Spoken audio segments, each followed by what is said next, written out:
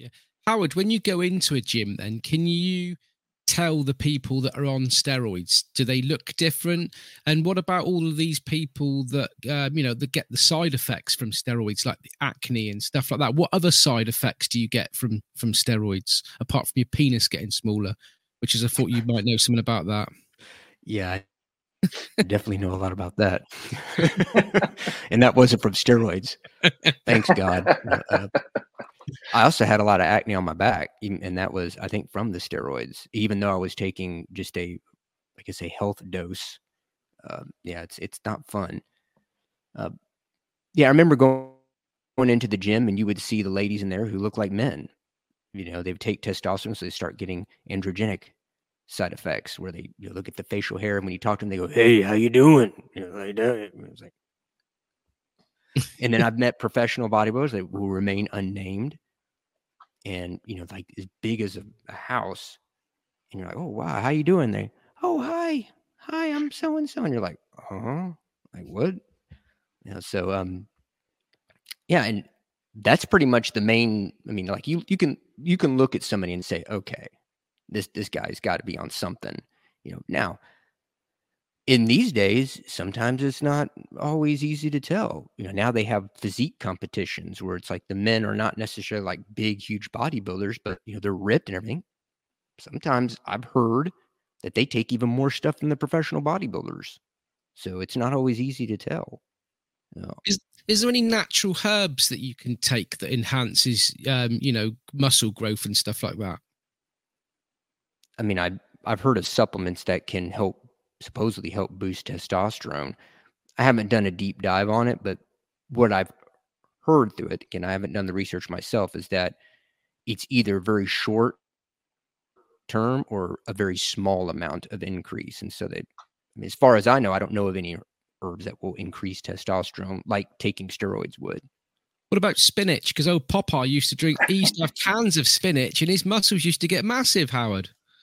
Yeah, I mean, if only that were the case. I mean, I eat a lot of spinach, so and I don't have any forms like him. So, I mean, I remember what Kurt said on your previous episode, number 217, if I remember correctly. So everybody go listen to that episode if you haven't already. That he said, what was it? He said when you were talking about the pre-workouts, and he said most of it's not going to do much, and yeah, pretty much, yeah. I mean, depending on what ingredients are in there and the amount of each of those ingredients are in the product, it's probably not going to do some of the supplements probably don't want to do much for people, because ultimately it's a supplement business. So the idea is the bottom line. And one way to make the bottom line better for them is, they can cut back on the amount of the ingredients.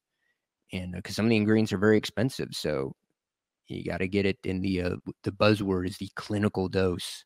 So you want to at least get it in that range if you can. So, and sometimes some ingredients won't do anything for anybody, and that's just the way their physiology is. It won't really do much. But yeah, most of the pre-workouts, they'll put a lot of caffeine in it, and so the effect that you're getting is the caffeine. I mean, if you take 3 cups of coffee, you're going to get that same effect.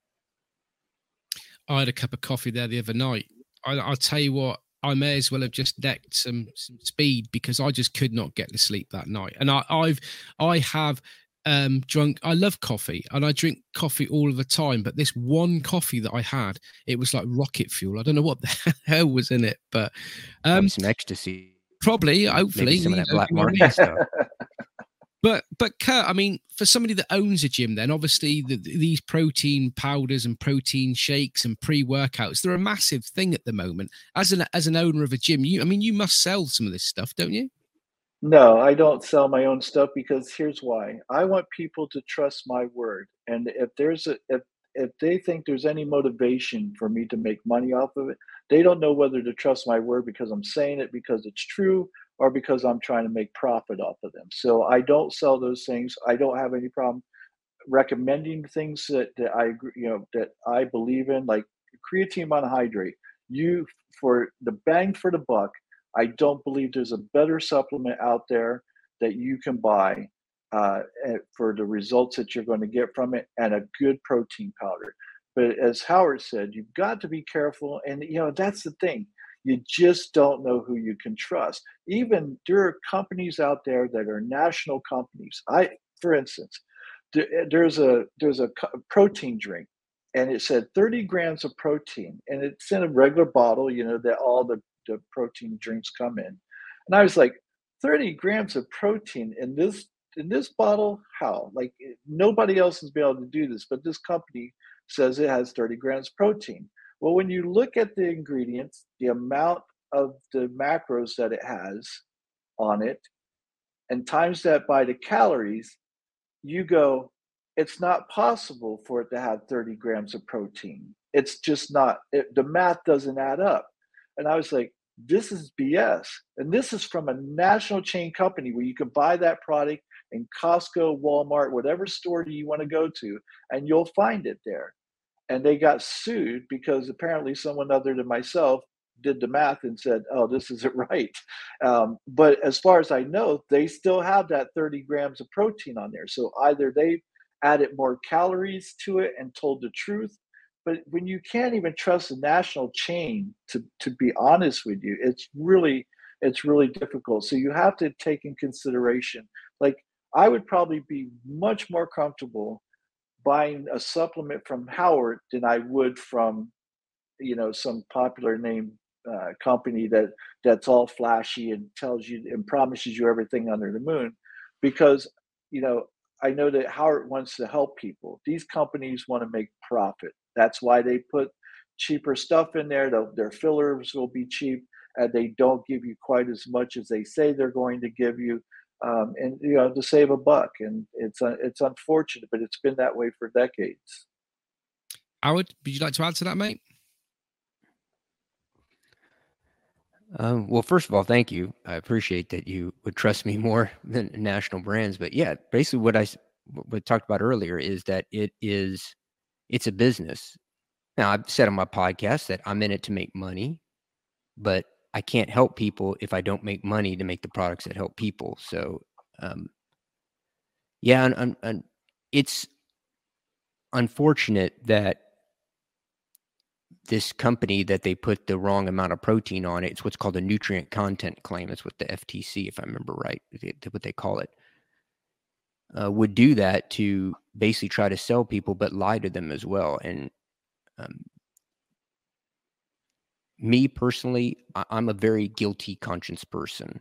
If I feel that I've ripped somebody off, then I wouldn't be able to sleep at night. So I do my best to make products, and I don't make them. I have a contract manufacturer make them, but I did my best to make a formulated product that I feel is, and I know because using it is effective, but yet people won't have to take out a business loan in order to pay for it, especially these times with inflation high and people having problems paying for it. So yeah, you got to, and one of the things of the podcast that I have, and it's difficult to do these supplement science episodes because it takes so long to read all the documentation and everything on it.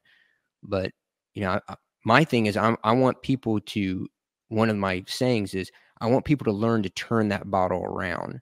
Don't be dazzled by the nice looking influencer that, hey, I like to look at the nice looking influencers too. They look great on Instagram. I mean, I don't know if it's Photoshop or actually the real thing, but hey, in my mind, it seems that way. But don't be sold by the fashion, the flashy, sexy influencers and the cool looking label, which is great. I mean, I think some of these labels look really cool, but turn the bottle around and actually see what you're consuming. And then, okay, what does this ingredient do? What's it supposed to do? What's the buzzword again, the clinical dosage for it? And just, me personally, I wouldn't take a medication from a doctor just blindly. I would go and kind of look and see what it does. And then okay, doc, is this really the right thing I should be taking? And, ask some questions. The same thing with the supplements. Don't just blindly take supplements, again, because of what somebody saw on the internet said. I mean, Abraham Lincoln said, don't trust everything you see on the internet. I saw that once on a meme. And it's true there, and I can vouch for Howard. I know from seeing his progress, once he had the powders sent to him, his product, he was sending them off to manufacture to people to analyze to see if they had heavy metals and stuff like that. He was going one step ahead of all of the rest to check that the stuff was correct. And I think the problem is in 2023 is that we are just really, really lazy and impatient. We want that body bang overnight. We're not, like Howard said, people aren't prepared to read the back of bottles. They're not prepared to do their own research on the chemicals, the product that's in the product, what it could possibly do to you. They just basically want to get out there, take the steroids, have a six-pack, look like Arnold Schwarzenegger in the fact of a year. And if they don't, then they're like, right, okay, well, something's not right here. We'll get on Instagram and we'll Photoshop it and all that and make ourselves look good, but fuck with people's heads up. And